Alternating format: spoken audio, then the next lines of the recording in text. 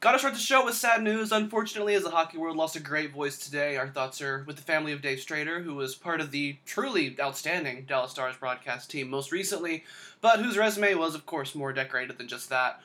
Very sad news today. Fuck cancer. Let's hit the intro. Sakic fakes it, takes it, scores! Joe Sakic!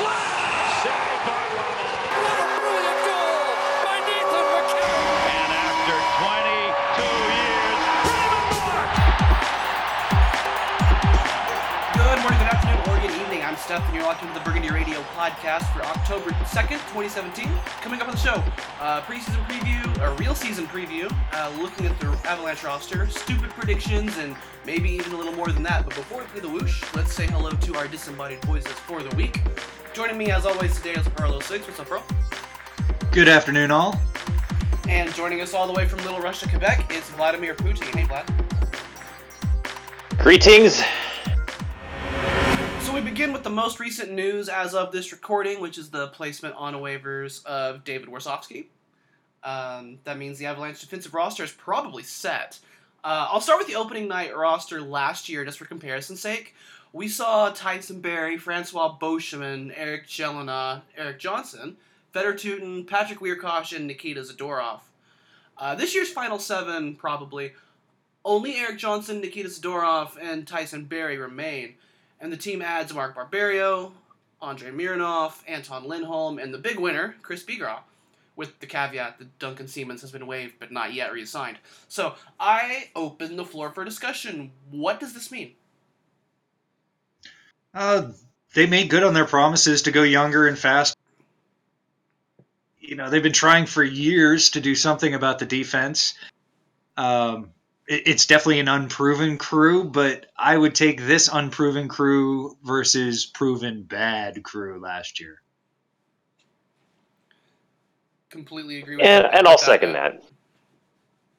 I'll totally second that. I mean, we knew what we were getting prior to the start of the offseason when we still had guys like Beauchemin on the roster, and we could just see it. It was plain as day that there was just no way that there was going to be a spot for individuals like Beauchemin on the roster coming into this new season, and to give Sakic his younger, faster squad as he proclaimed as the season wound down. And now we see guys like Bigras and Mironov and Lindholm starting to really get a legitimate shot to say, all right, here's your spot. Prove yourselves. Yeah, I'm all for it. It's something that needed to be done. They had to have a little faith in what they were doing as far as drafting and acquiring talent other ways. You know, with Barberio. You know, if anything, it just gives us a little bit more hope that these fellows can, through the season, maybe through the first 20 games, really acclimate to the NHL quickly and help the team become, you know, at least mediocre. What do you guys make of Duncan Seamans not being reassigned yet?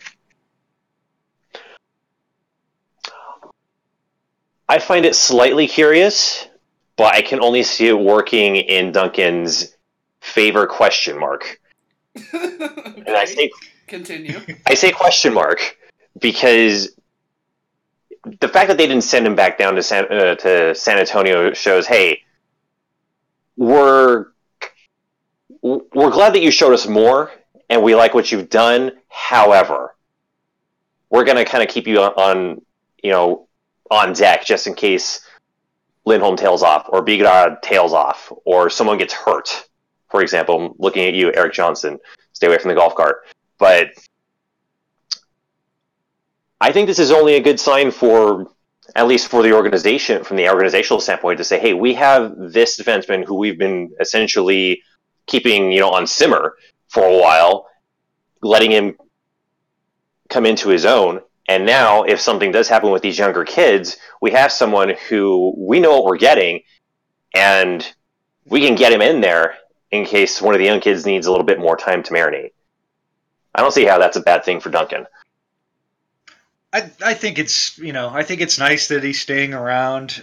He didn't have a very good camp. They gave him every opportunity to prove himself, and for whatever reasons, it just he didn't have a good camp, and that's kind of how it is. He was the last defenseman cut last year. He'll be one of the 2 last defensive cuts this year. So he and David Warsofsky will be the first call-ups, assumedly, at least for the first half of the season, you'd imagine. The one bad thing I see is that Bigra and Lindholm have passed him, which isn't totally unexpected. I guess maybe with Lindholm, if you're asking this question looking back a year, maybe it was, but they've definitely passed him, and that can't be a great feeling. But he's good organizational depth. He's going to be a good leader down in San Antonio, and he's a great guy, and he'll help the younger guys out. So I think organizationally he helps out a lot if he's not going to be able to play every night at the NHL level. So if I remember right, both Bigra and Lindholm are still waiver immune. That's not the word I want, but they aren't subject to waivers.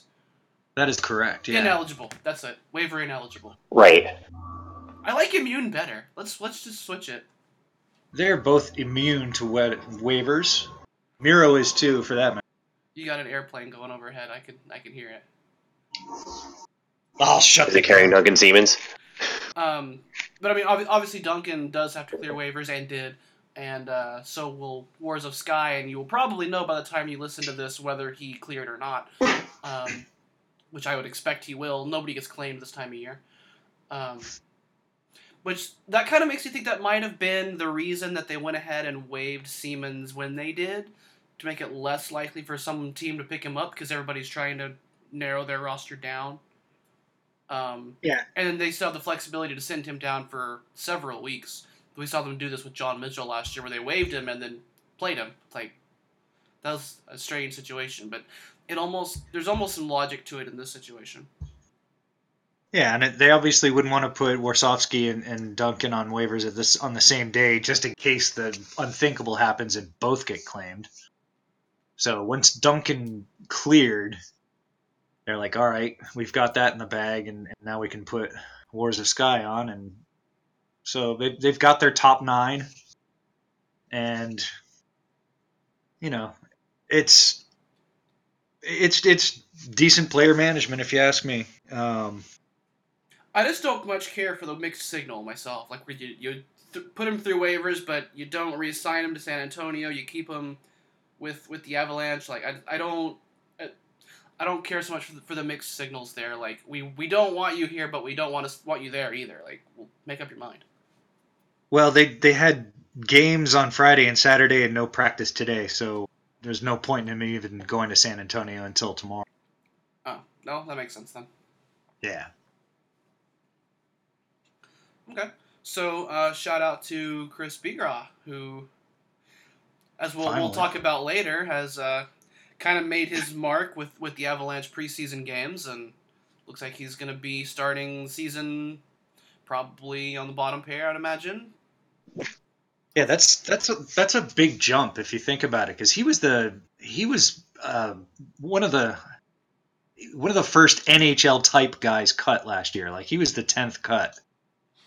On defense, and he's gone from 10th on the depth chart up to probably, I want to say 6, maybe even 5, and that's pretty impressive considering the rumors we heard that they weren't too wild about his fitness in camp last year, and then he went through the concussion and various other injuries during most of last year.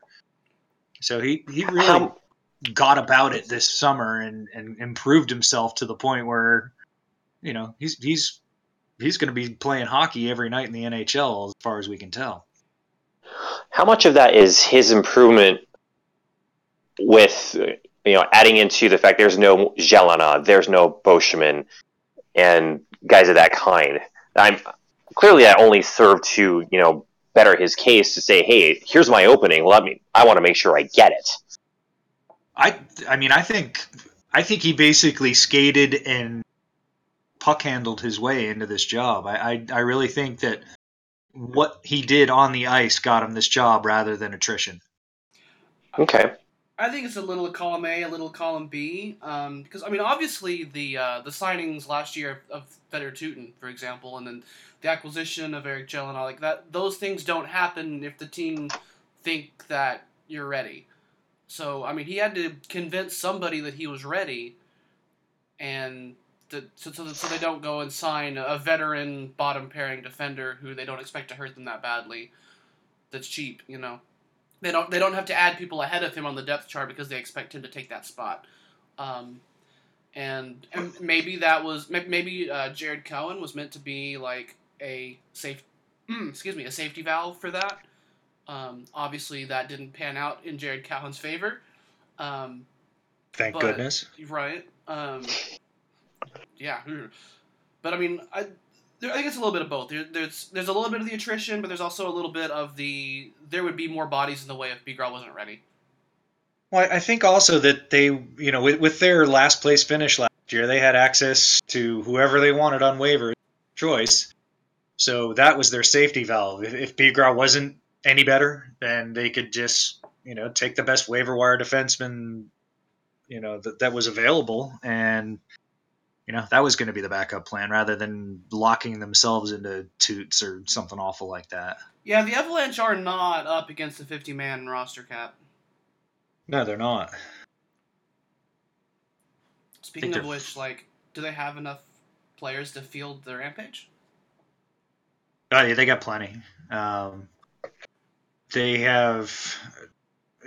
made some cuts today. They're down to 24 down there. I think there are 5 players that the St. Louis Blues have assigned. Oh, that's right. They share. Okay, I forgot about that. That'll help.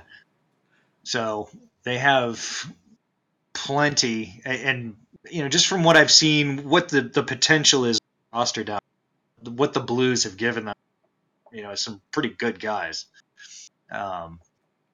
They've got a good goalie, a really good early prospect, fresh out of the WHL, and they've got some experience mixed in there as well. So it's sort of like taking a good chunk of another AHL team of guys that you'd actually want and mixing them in with the Rampage. I'd love to speculate on the depth chart and the lines and stuff like that, but I still have no idea.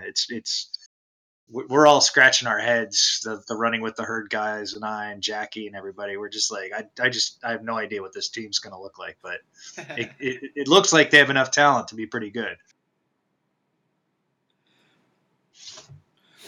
Yeah, the St. Louis sharing thing is weird, but it should help the Rampage. At the end of the day, they get more players to choose from, which always means better overall.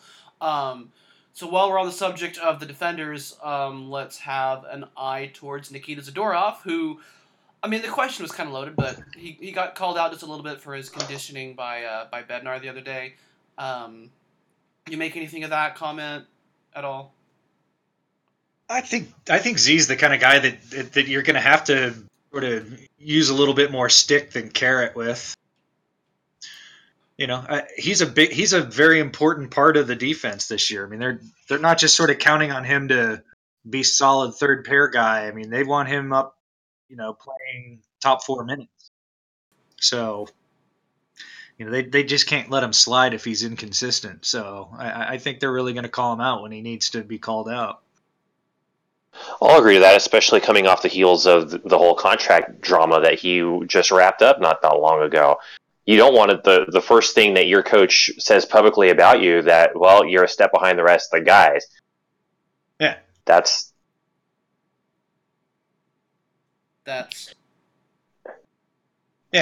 just something that you don't want that word to kind of get out, especially with the stereotypes that exist about Russian players, regardless of who they are and what position they play. Mm-hmm. Yeah, and he came into camp and said, "Oh, I've been working." Bednar's like, "Yeah, wait a minute, not so fast, my friend." Yeah, and I thought it was kind of visible in what chances we've had to see him because obviously it's the Avalanche, so you don't get to watch every preseason game. But what I have seen of him, he looked just kind of stiff and a little bit ragged, like just not loose. Like he looked like he was kind of having to force himself to make things happen instead of just doing them. So hopefully with a little bit more time, there's several more days of practice to get to regular season yet. Hopefully he'll have some chances to limber up those unused body muscles and brain muscles and get back to normal. Yeah. Right. I'd be willing to give him more of a break. Okay, that was a bad choice of words, but I'd be willing to give him more of a pass given that the fact that he had the injury. But you've had all this time off to rehab and get ready for the season, even though the contract, details notwithstanding. It's the player's responsibility to be ready once the contract is done and get to camp ready to go. Mm-hmm. Yeah, and I mean, you can kind of see by the timeline, like he should have been there for captain's practices, but he missed that. And he was skating in Miami, I guess, with a bunch of other NHL players, but that was probably not as competitive as it would have been at the Avs practices. So, he's going to be a little bit behind for a while. It's just, it's just part of the situation. It's unfortunate, but. Yeah, and maybe you can blame the injury some, but I think if you blame it on the holdout, that's an excuse. Like, this is a pro athlete. Right. These guys spend all summer on conditioning. They don't get in shape in training camp anymore. Yeah. So, anything else on defenders? Anybody? Going once? Going 500 times? Yeah. I'd like to see Eric Johnson really step up as not just a leader on the defense, but also as a leader in the locker room as well. Yeah, EJ's looked really good, and they've given him a ton of minutes. Yeah, and that's not something that actually happened as much as you might think it did last year, and he was getting. He would sometimes be sort of third in time on ice last year, and you're kind of like, number one defenseman, huh? And, he's looked fantastic. He's looked like a number one guy, and they've been giving, there was one game, I think he had 27 minutes, and the next closest guy was maybe around 20. So they are treating him like the number one guy, and that's great to see. Well, to be fair, there have been like 4 million penalty minutes a game, so he's been able to just kind of scoop around on the back end of a power play a lot. Yeah, well, I think it was. I'm trying to remember. This might have been the Vegas game. He played 26 minutes and had 7 minutes of PK and 4 minutes on the power play. Okay. So. You came prepared with numbers. Well done. Yeah, I just, something like that kind of stands out. Yeah.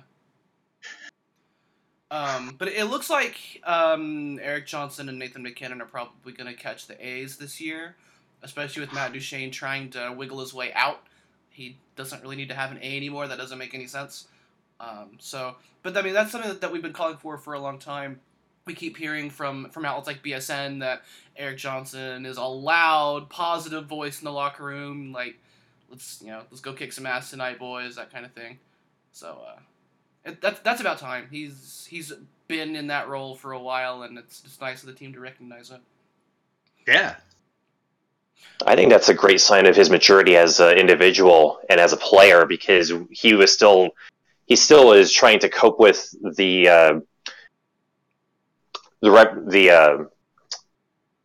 all the trimmings of being a first overall pick when Patrick Waugh got here.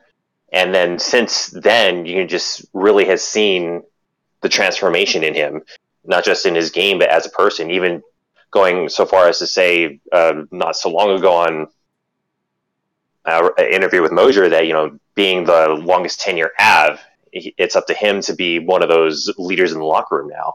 And it's good to see. You want to see that out of your roster, saying, I want to be seen as a leader and help lead this team. Yeah, I thought that was hilarious because Duchene's been there longer. Well, I don't want to speculate about things of that sort, but That's why I'm choking over here. Yeah. That's pretty good, and there are like 2 people that are gonna laugh with me on that one. So before we jump into the preseason proper, I do also want to stop and talk about the forwards as they stand today too. Colorado have a good problem on their hands right now there, which is that Alex Kerfoot has killed it so much he forced himself onto the roster. Oops. So last year's forwards again. Brace yourself for some of these names, by the way. Gabriel Bork, Rennie Bork, Joe Colborne, Blake Como, Matt Duchene, Mikhail Grigorenko, Old Jerome McGinley, Gabe Landeskog, Nathan McKinnon, Andreas Martinson, Cody McLeod, John Mitchell, Mikko Rantanen, Ben Smith, which is a name that no one remembers, and Carl Soderberg. This year, ignoring the injured players, we still have Gabriel Bork because of the injured players. Blake Como, Matt Duchene, Gabe Landeskog, Nathan McKinnon, Mikko Rantanen, and Carl Soderberg return. And then we add in Sven Andergetto, JT Compher, Tyson Jost, Alex Kerfoot, Matt Nieto, Colin Wilson, and Niall Yakupov. Tell me, in 1 or 2 words, what's different here? Younger, faster. Would you change? I was going to ask, is Carl actually back? I didn't see him recently. Well, he is. Data is speculating that he may be in the press box to start the year.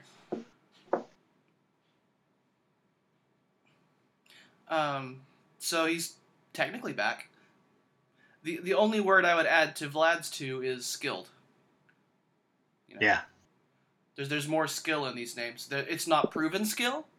It may not be elite skill, but it's also not, pucks in deep, go chase it down, but don't have the speed to actually do it. Yeah, it's No not chip and chase. Bad skill,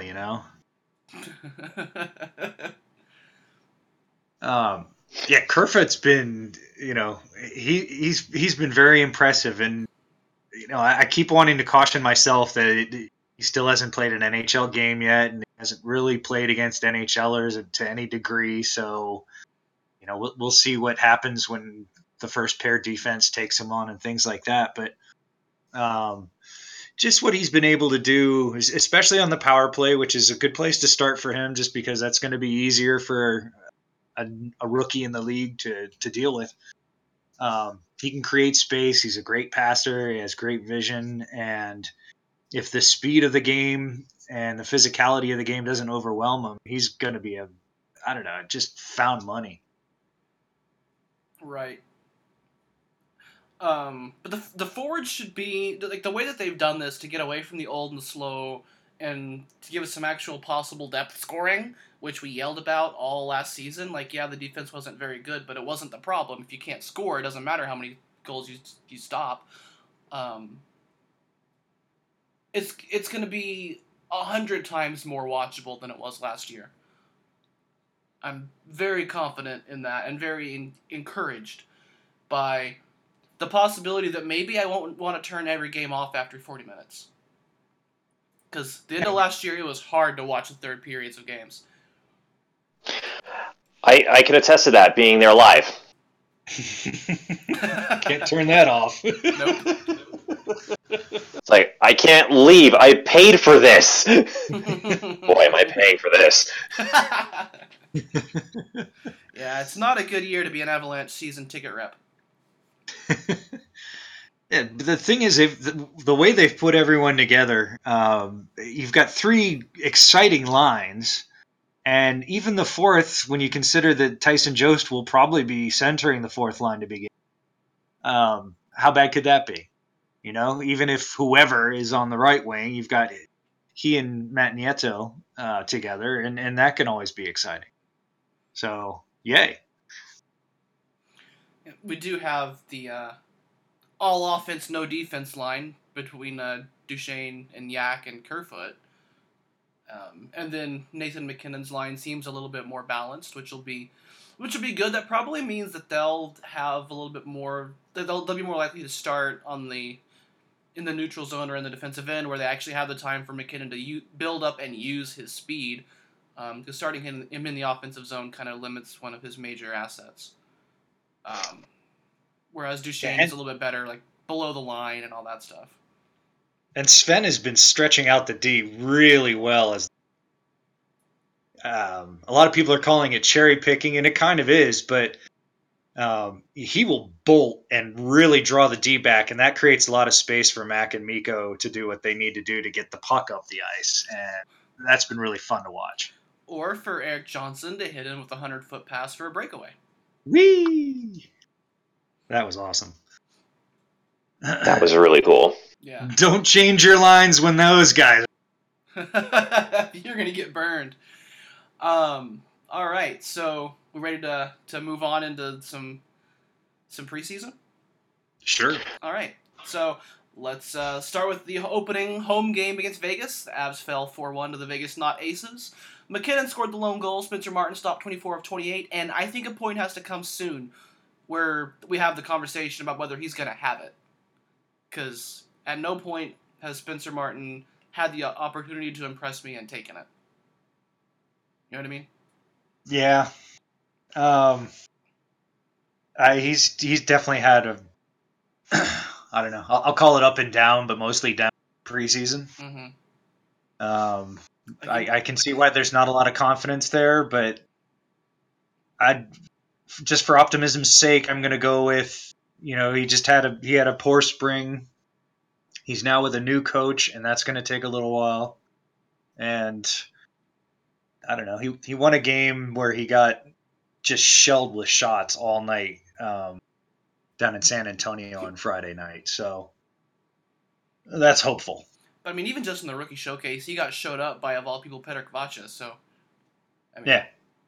Now he's got a long way to go to get back to we were kind of thinking he was when he got called up for the first time in January. Yep. So, next, the Stars came around, and they faced a very NHL player-laden Avalanche lineup that spanked them 5-1. Goals from Warsofsky, Andrighetto, Sergei Boykov, Kerfoot, and Duchesne.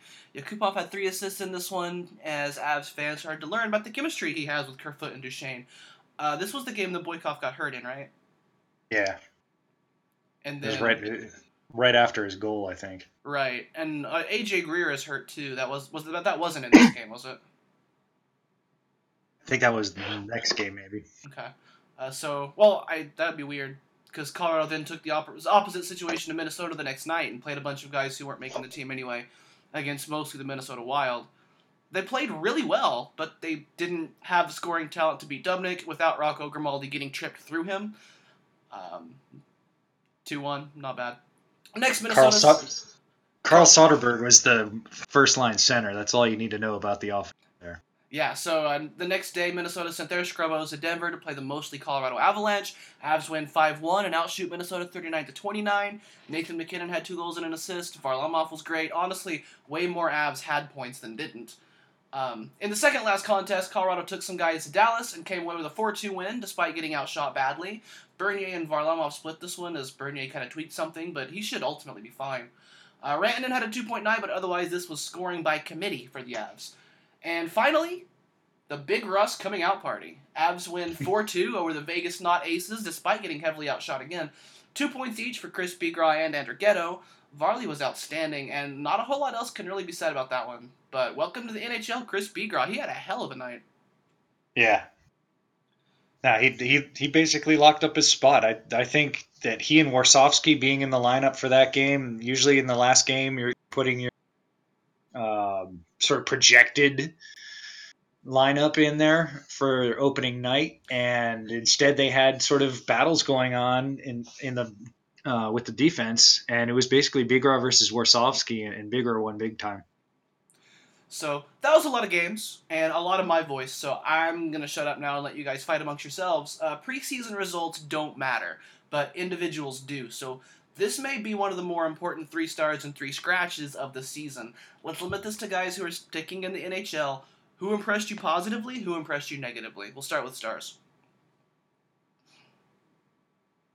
I'm going to go with Kerfoot first, just because, I mean, if you had asked me a month ago where he would be today, I would say he'd probably be getting ready for the week of practice in San Antonio. Mm-hmm. And he's definitely not. Do you think that's based on his performance or your knowledge of the player? I mean, I think in any past year that he wouldn't have had much team, I think they would have said sort of like, let's take a look in training camp and send him to San Antonio, and if something happens, maybe we'll call him up. But he was given a fair shot to make the team. He was given a great opportunity with two other skilled players, and Matt Duchene and Nail Yakupov, and he really took it. And he earned that spot rather than falling ass backwards into it. Okay. So who are you about to go with there, Vlad? Well, I was going to say that Andrew Ghetto is definitely one of the guys that I saw stand out, and not just for his cherry picking acumen, if we want to call it that, but like Zadorov, he's coming into a season where he just signed a new deal, and he's got to prove himself, especially being a smaller player, to be able to stick onto the forward top 9 with all of this new young talent coming in with guys like Kerfoot and Yakupov and whoever else we put on there, like Comfort and Greer, if he ever gets the call after he recovers from his concussion. But I'd like to see that consistency. He had 2 goals, 2 assists in the 3 preseason games that he dressed in. So that to me shows. I know that we saw the small sample size after the trade deadline, where he put in. He was nearly a point per game in 19 games, and to me that gives me a bit of a sigh of relief that it wasn't just small sample size. There is some consistency in his game, and to see that level of consistency on the offense over a longer course of the season, I think that's going to be a welcome sight and a very a relief out that we had in goals and points last year. Yeah, you're getting. And to have him do that, especially for one who's sorry about that. Yeah. Okay. So I agree with Sven. I mean, that's, if you think about it, that's that's one of the most desirable spots in the lineup. If you're going to play next to McKinnon and Rantanen, right? That's if you're being offered that spot, you really want to make sure that you keep it. And he proved he belonged with those two, and that he could actually add something to that line that they don't really have. And that's like I was talking about, stretching out the defense and using his speed like that. So, I think that is a really good job by him in the preseason. Sven is one of my favorite stories going into the season, just because, he was such a bright spot for such a dark team last year, and he's going to be in a different situation this year. He's got somehow even more to prove after being traded for Andreas goddamn Martinson last year. So, that was a chip on your shoulder, but now you got to prove that that's who you actually are. So I'm really interested to see what he's able to produce this year. Yeah. I want to. I kind of want to turn this third one over to Vlad, actually, just to ask, who is somebody that impressed you that maybe we didn't get to see because it wasn't on TV? Well, maybe at the home games that you're able to go to that no one else is able to actually watch because it's the Avalanche and they don't think we care.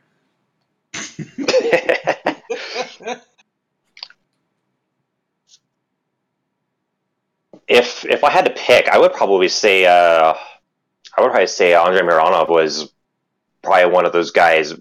You didn't notice any flashy play from him, but the consistent play, which is what you want in your defenseman, especially for a young defenseman coming in to earn a roster spot, I thought was pretty pretty refreshing, pretty admirable to see. Mm-hmm. So getting lost in the shuffle of the bigger names, like how's Tyson Barrie going to do, what's the deal with Zadorov, and how the rest of the defense is going to shape up with Boykov and coming into the mix, you kind of forget about guys like that. So for him to just quietly do his thing and quietly do his thing well, even though he isn't a big flashy name, I think was pretty neat to see. Yeah, that's good to hear. I mean, because he's someone we don't really know much as far as a track record about how he's going to fit into the lineup. It kind of looks like he's going to be the 7th guy, but I think that it's not going to be like 7th dude that never plays. I think that they'll be rotating in. I think the seventh guy will play a lot more than the seventh guy would have last year. I mean, he's not going to be Eric Jelena and never play. Most definitely. This year, the seventh guy should usually be Miro and Lindholm with occasionally Bigra when he needs to sit and watch for a night.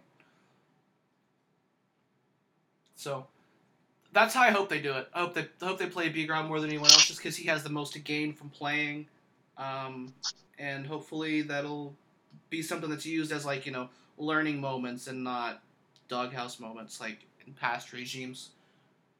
Yeah. Not that the Avalanche have had a doghousing problem in the past. No, of course not. So, who from the NHL side of NHL perspective do we want to look at as kind of disappointing in the preseason? Who are we not happy with?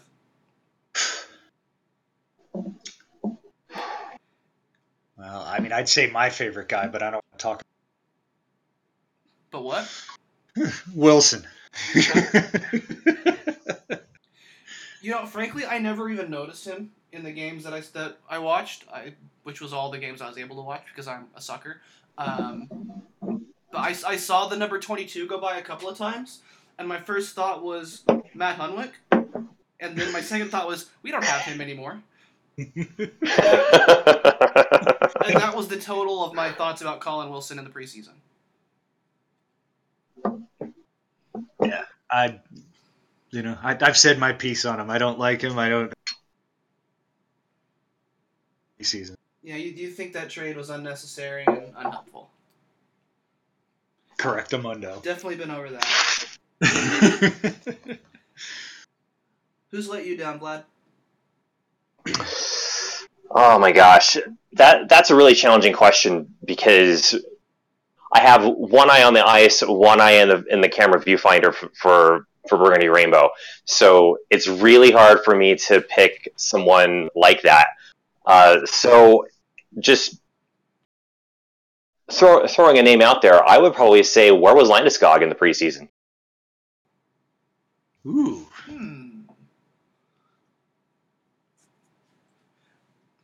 Maybe something to watch. We'll see. Because I don't think I called his name and that's in my rundown. I don't see it. Hadn't thought about it either, though.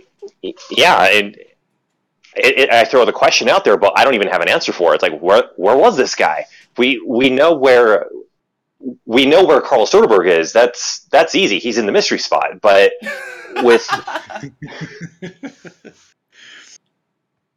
when it's your captain and you want to make sure that you as the captain, when you give the management, I want to be your speech.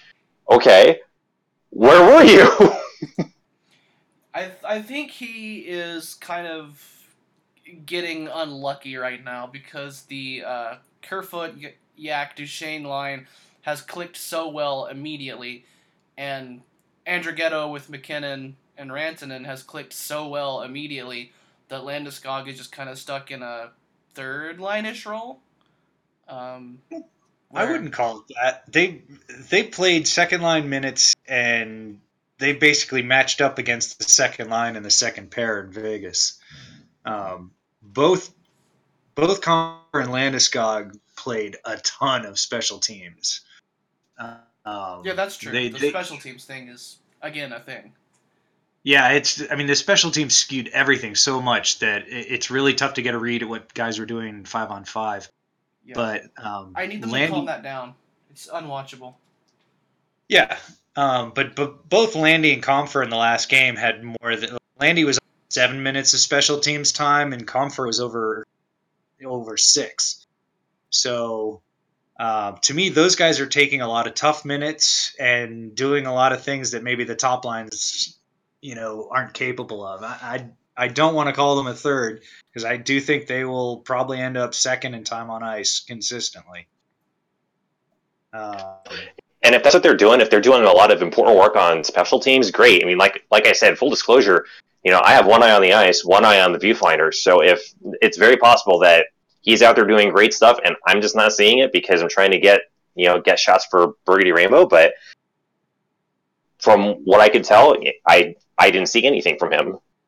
Granted, I only saw 2 of the 6 preseason games, so that isn't a very significant sample size on my part.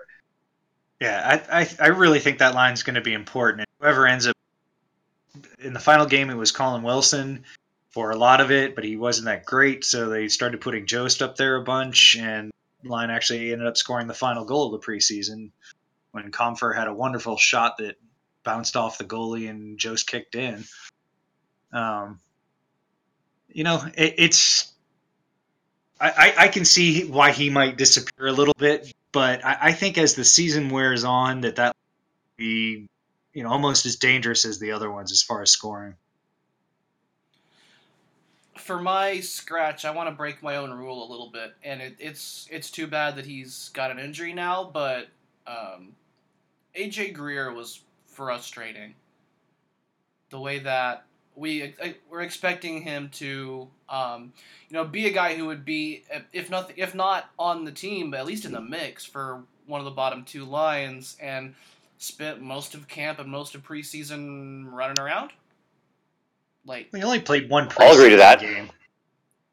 But even rookie showcase, like, he was spending more time running around than making hockey plays happen. Yeah, I don't know if that's a message from him to the staff or from the staff to him. I wasn't wild about it either, but excuse me. But he's he's still so young and needs to figure out what he wants to be, and hopefully gets over this concussion quickly and goes down to San Antonio and regains the offensive prowess he had early in last year and earns a call up quickly. Yeah, gets back to playing hockey instead of playing human pinball. Yeah, I mean he I can see him being physical. I'm not wild about the fighting thing. Yeah.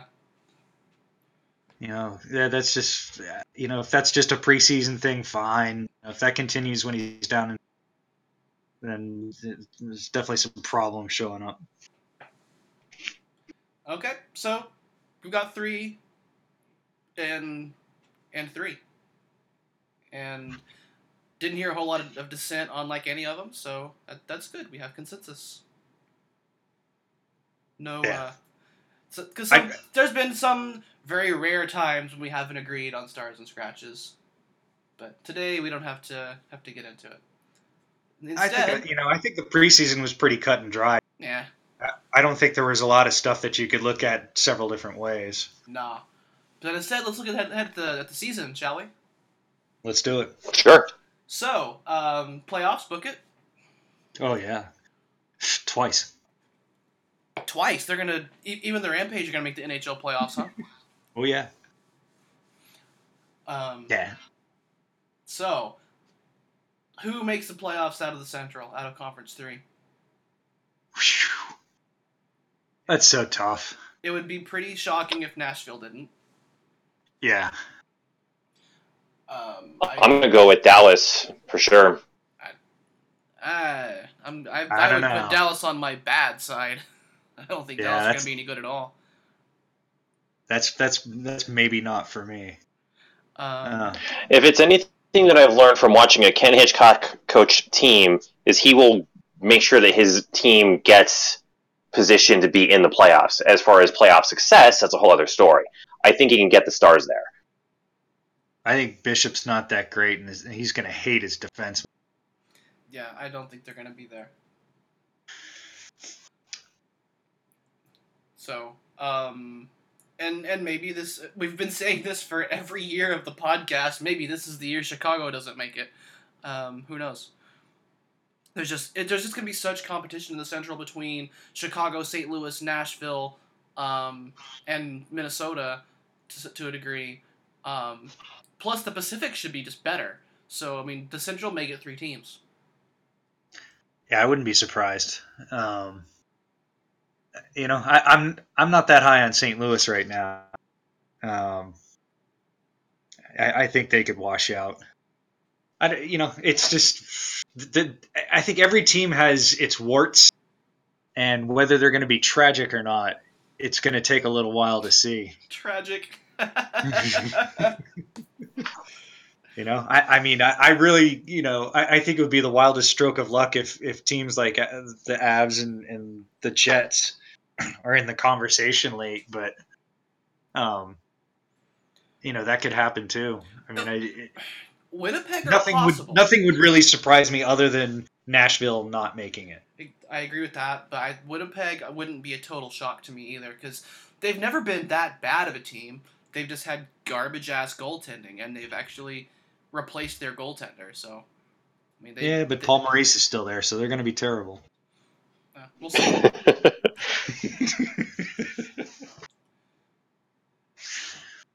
But so I think my 3 would be Chicago, Nashville, and St. Louis, to surprise nobody, with Minnesota kind of right there on the line, and then Dallas and Winnipeg below that, with the Avalanche probably above Dallas, I would guess. Ooh.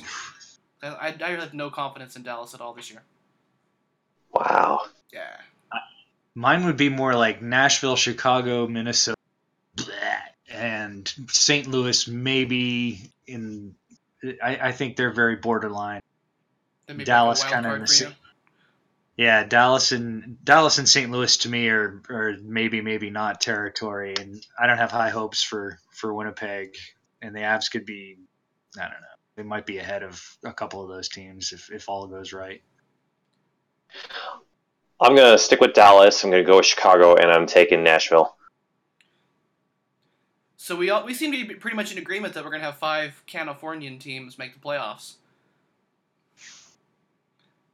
I'm interested. Neither of you seem to think the Wild are going to be that. I think they're right on the line. If they switch places with St. Louis, it wouldn't surprise me very much. But I don't think they're. I just if we even spend 2 months of the season with slightly more stick penalties than last year, Minnesota will lose 75% of those games. That's a good point. Okay, I'm on board that train. I'm just calling out my own lack of knowledge on this, but. What's the plan for Minnesota if Dubnyk gets hurt this year and he pulls a Varley, so to speak? Yeah. Not too good. Or if he has even a slightly down year, like he's but you can say that about anyone. It's like if in Bishop's, I don't think Bishop's, but we saw what Lehtinen was like when the Avs played him. My goodness, I could have probably done that. Lettinen's always been that way though. Like he'll shut you out one night and then give up 10 the next. Just one of those guys. Kind of a Gustafsson a little bit. He's a monster. The monster. But who would be that 5th team out of the Pacific? Like I think we're probably in agreement with Calgary, Edmonton, Anaheim, and San Jose, right? Don't know about Calgary. Or would someone put LA in that group of 4? I wouldn't put LA in there at all. I wouldn't either. Yeah, I think LA is going to be pretty bad. Then who's team 5? I'm not dead sure that they're going to get 5 teams in. I think that I think it could easily be 4. And I don't know how to call that, but I think Anaheim, San Jose, and Edmonton you can kind of put in there in pen. Calgary, that goalie situation. Was that the right move? I'm sure it was. If you score 5 goals a night, you don't need Dominik Hasek. Exactly. It's like if they can outscore that move, then okay, they're in there. It's all going to depend on Johnny Badrow. Yeah, and I think Vancouver and Arizona are going to be terrible. And LA ought to be terrible. Oh, I forgot about Vancouver entirely. Everybody does. They're bad. I'll go out on a limb and I'll say that Arizona will finish higher than Vancouver in the standings. I'll go with that. I don't think that's too much of a limb. Yeah. 58 points is fine, And then How ecstatic would we have been if we had 58 points last season? That's 5 more wins. And still lost Hey, the that's- lottery. That's almost 60. That would have been the mantra this past summer. We almost hit 60 points. Almost 60. 58 points would have been a week and a half long winning streak last season that did not happen. Yeah. A week and a half of losses turned into wins. Ugh.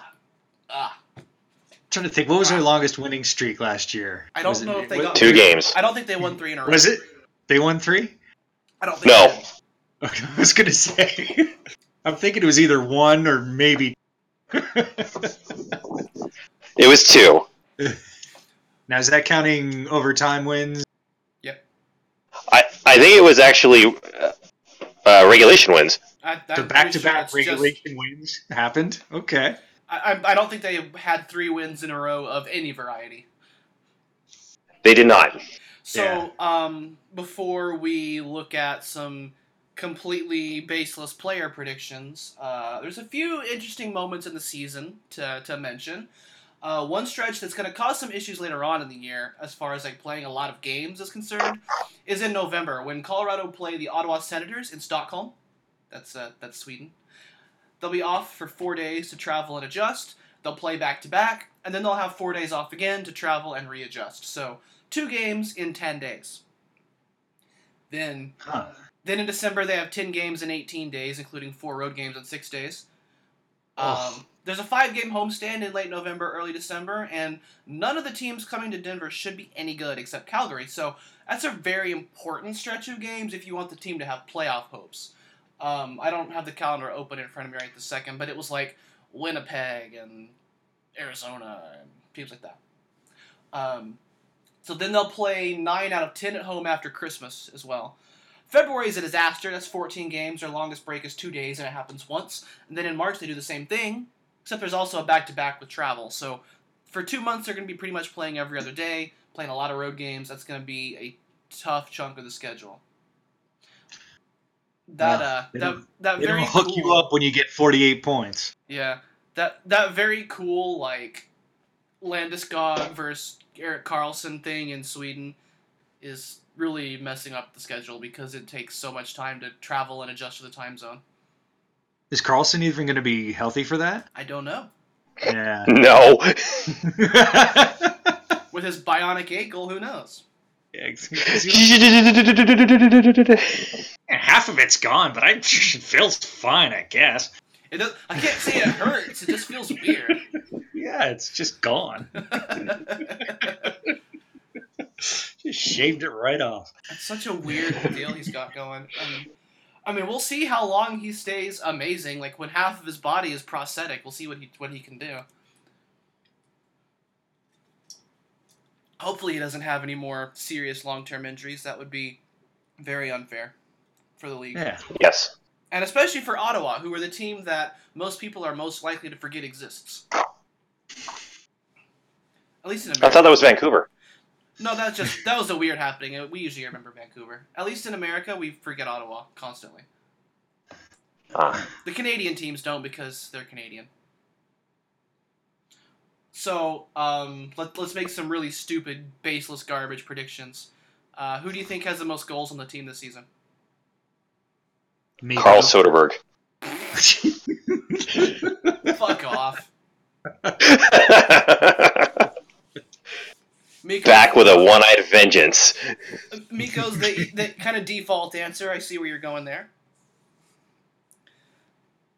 As long as he stays on the line with Nathan McKinnon, and that is not a bad choice. Yeah, I'm going to call Miko for 30 goals. Miko for 30. Bold. Bold. I can't disagree with Miko for most goals. But if I had Neither can I. If I had to pick somebody else, I don't know who I'd pick. But what if it was Sven? That'd be something. Or Yak. That would be fantastic. I don't think it'll be Yak. He's not like he is a shooter, but that doesn't mean he's been creating goals off his own stick. He's been creating like rebound goals. I mean, with Kerfoot feeding him, if Kerfoot is any good at all, that line could really rack him up. Yeah, and as long as Matt Duchene stays around, we know what he can do from below the goal line. So, what about most points in general? I'm gonna go with Mac. McKinnon. Yeah. That one's pretty easy. I don't really know how to phrase this one, because I want to say who will score the most power play goals, but I also want to say, will anyone score a power play goal?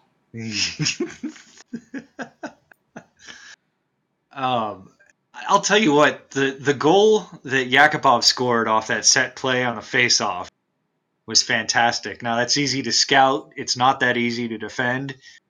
But if they can do stuff like that, if they can be disciplined enough on the power play, and Ray Bennett gives them enough sort of set plays and just things to confuse the defense, I'm a little bit optimistic about how the power play will go. Okay. I would not be surprised to see Yak get 75% of his goals on the power play. Now, whether that's 75% of 4 goals or 20 goals is yet to be seen. It could be either. But that's where he's going to make his next contract or lose it, is on the power play. Yeah.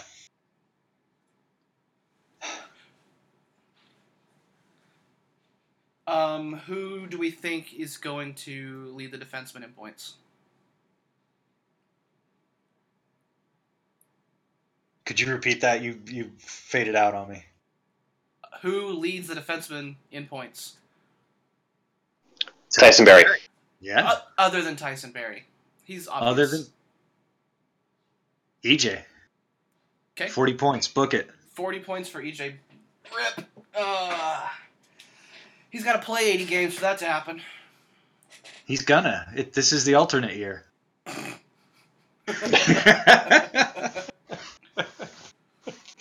Next year,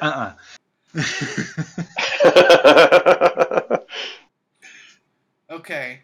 The big one. Over-under for the Avalanche, 78 points. Ooh. Over. Under. You can now explain your answers. I think they're just going to go through some growing. I think that probably struggle from now until somewhere between Thanksgiving and Christmas, and then sort of after Christmas really start playing as a team and look a lot better. But I don't know. I think getting more than 78 points would be a lot to ask with what we know right now. Okay. Why over? I'm going to say over because they'll have a full season of a healthy Semyon Varlamov. And when your number one goaltender is there. Might be the hottest take today. Right? Hot takes coming at you. I can see why you dropped it, though. It must have burned your skin. I know. I'm standing over my sink right now, and I gotta have the cold water going here. I am on the underside myself, and it's actually not for the same reason as Earl's. It's similar. I think that the team will struggle early. I think they will be able to start playing better as a team quicker than you do, but I also think that as the season goes on, you've got a lot of guys who are not used to the full-time NHL grind, and it's going to be a rough one for the team this year with them playing 30 games in 7 weeks. So I think you'll see some guys kind of start to fall off as the year goes on who are, like your Tyson Josts, your those kinds of guys who haven't been doing the daily NHL ever before. I'm tired of being optimistic in the preseason. I mean, last time I actually points in the miracle year and they got 112. Since then, it's just I haven't been anywhere close. So I'll go negative this time, and hopefully it Hope- evens out. Hope to be wrong again. Yeah. And I picked 78 points on purpose because that's a 30-point increase over last year, which is massive, but Yeah. also extremely possible because the 48 was so goddamn low. I would not be like, if I had to guess on their point total, 78 is where I would come down. Yeah, I wouldn't be surprised if they had 90. I mean, but it just, That's going to depend. knowing on what I how know they- now, there's no justification for it. I think the upper 70s is the right range for this team. Yeah. Vlad is willing to go lower 80s. Yes, I am. I'm going to say 84. 84. Over 500. Even mid 80s. Yeah, 500 doesn't matter. Not in the age of the loser point. Nope. 500 is a mirage and a lie. So, all right. I've already spoiled my answer to this one, which is Sven Andergetto. What's the storylines you guys are most looking forward to this year?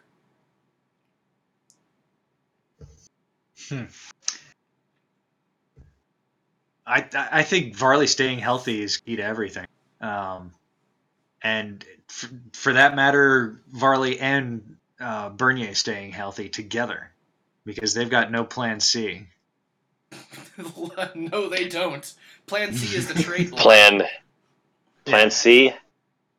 You cannot have a plan C. Oh, Vlad. Oh. We came so close to making it through the show without a pun. So close. Now, if Martin has a great first half in San Antonio and proves that he's sort of justified in coming up to the NHL for another look, maybe a plan C develops during the season. But right now, the thought of either or both of those guys being injured is just tragic. I mean, right. Yeah. I mean, right now, the plan C would get them about half of their point total from last year. Right now, the third goalie situation is a bit like it was before we knew that Calvin Pickard could play in the NHL. Yeah. Because he was never the guy that anybody expected to be the Avalanche goaltender. Like Except for me. Except for you. Like mostly people did not look at Calvin Pickard as, well, he's going to be their third and eventually second option. It's always been Spencer Martin. But nope. Pickard came up and did it. So we may get surprised. I would like to be surprised by positive goaltending developments. Yeah, we sure need some. Because we're probably 4 or 5 years away from Petr Kavacha being able to do that himself if he ends up being that guy. Rudo was saying that Adam Werner was playing well. Isn't Adam Werner like 1,000,000 feet tall? He's a big fella. He's definitely big and Swedish. Big and Swedish? So he's like an IKEA. Yeah. Yeah, but it's tough to look at the Avalanche's goalies, really be sanguine about, now or soon in the future. But yeah, it's Varley and Bernier and question marks. So yeah, come on, trainers. Come Yeah. on, hip surgeon. So you ready for some good news? I love some good news. Me too. This week, the regular season starts. Oh, Yeah. oh boy. Real NHL hockey actually begins. 'Cause I don't know about y'all, but I hate the off-season. It's good to get a break, but hockey talk in the off-season is exhausting. And preseason is dreadful. But on Thursday, there's actually watchable games. When the Avalanche open the season in New York, against the Rangers. It's a 5 o'clock Mountain start on altitude. And then on Saturday, The Avs hop down to New Jersey for a matinee with the Devils, which is 12 o'clock Mountain on Altitude, and in Canada on Sportsnet. So we'll Day have, game. Oh. yeah, we'll have 2 games to open up the year. Usually we've had like 1 to talk about on the show, so this is nice. The team do not open up at home this year. They don't play at home until the middle of next week. But they usually have that like 5-game East Coast trip between a home opener and then a second home game. So this year they're just getting the 3 games and then coming back home and playing some games. So it's an interesting take on an Avalanche season. It's not one we've seen in a while, but the New England start is not new at all. I don't know why that's always what happens, but it is. It's a sign of fall. Go head upstate and look at some red trees real quick. Just go on. So this is the first time we've had a chance to do this in a while. How many points do we want to predict this week? Duh. They're not playing Montreal.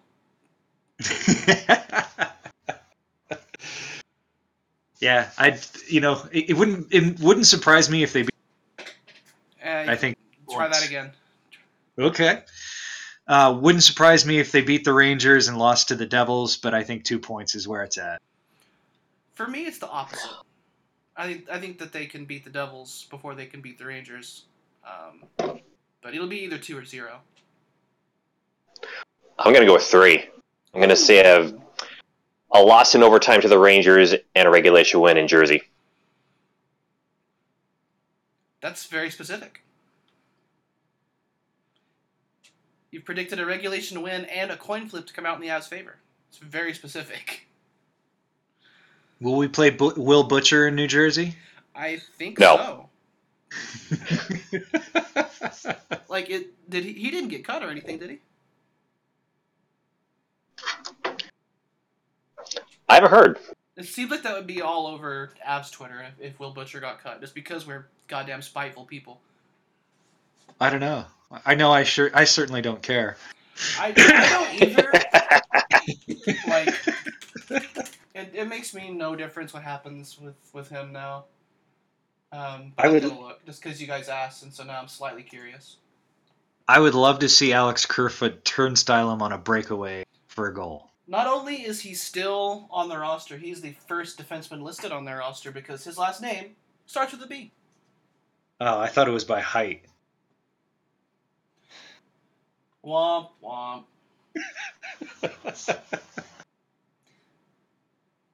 He wears number 64. Why? He's a Yak fan. The only person who should be wearing 64 is Mike Commodore. Let's So seems like we're all expecting at least some kind of standing points to come out of this opening weekend, and that means that we'll be feeling pretty happy when we meet again next week, right? I think so. I'm certainly hoping so. What if we get 0? How sad will you be? Not at all, because we'll have real hockey. I like the answer. I wouldn't be too disappointed if they didn't win either of those games. But if you're gonna win one road game, you'd think it would be Jersey, right? Maybe Arizona, maybe Vegas, but Jersey, right? Yeah, I mean, losing to Jersey would be tragic, but I mean, you would add Vancouver to this list if Colorado wasn't completely unable to beat Vancouver. Yeah. Yeah, I expect Vancouver to be terrible, and the Avs still lose a lot to them. Yeah, like both games badly. It's like the old Northwest dominance never went away. So, yeah. Before I start to wrap, does anyone have any other bold predictions for the weekend? Carl Soderberg won't play. That isn't that bold. AD's like projecting that.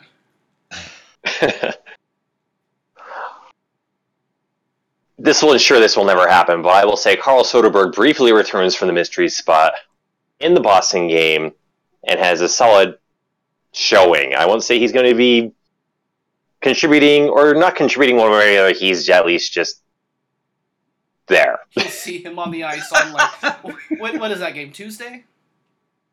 Monday, October 9th. Monday, okay. It's next week, though. So Yes. He won't be on the bench with a totally clean uniform like he. Wait a minute. That's the... God damn it. I thought they quit doing this. So Monday's Columbus Day of next week. Yes, it is. Not Monday today as you're listening to the show. Monday of next week. It's Columbus Day, which is the day that for some reason Colorado plays on a day that most people don't get off work at 11 Mountain in Boston. Yes, I love it. Drives me nuts. Hate that stuff.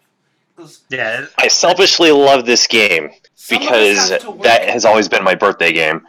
I love it. Maybe it's not too late for me to take off Monday afternoon. We'll see. I may have to. it's a holiday in Massachusetts for sure. Well, whatever happens this weekend, you can find out here. Thanks to everyone for tuning in again. Thanks to Earl and Vlad for spending their time with me and with all of you today. As always, you can get the latest Avs news and updates at burgundyrainbow.com. You can check out the podcast on soundcloud.com/burgundyradio and at mixcloud.com/burgundyradio and in iTunes and in your favorite RSS feed catcher.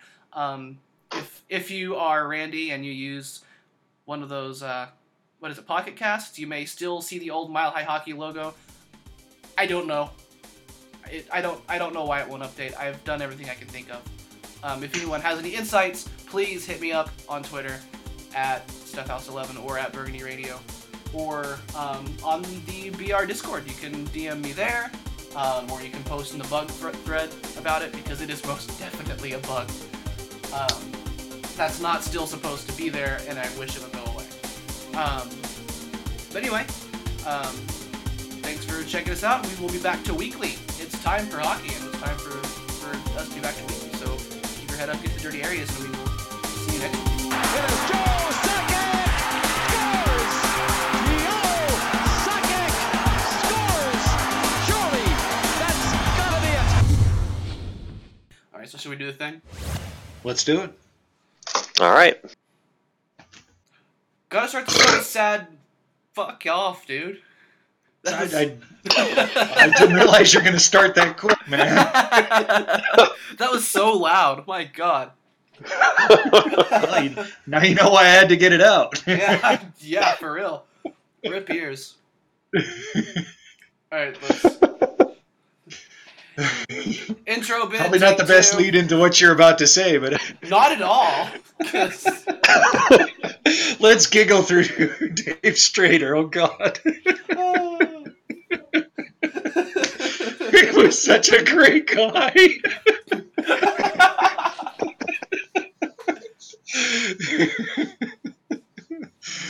Oh shit. Okay.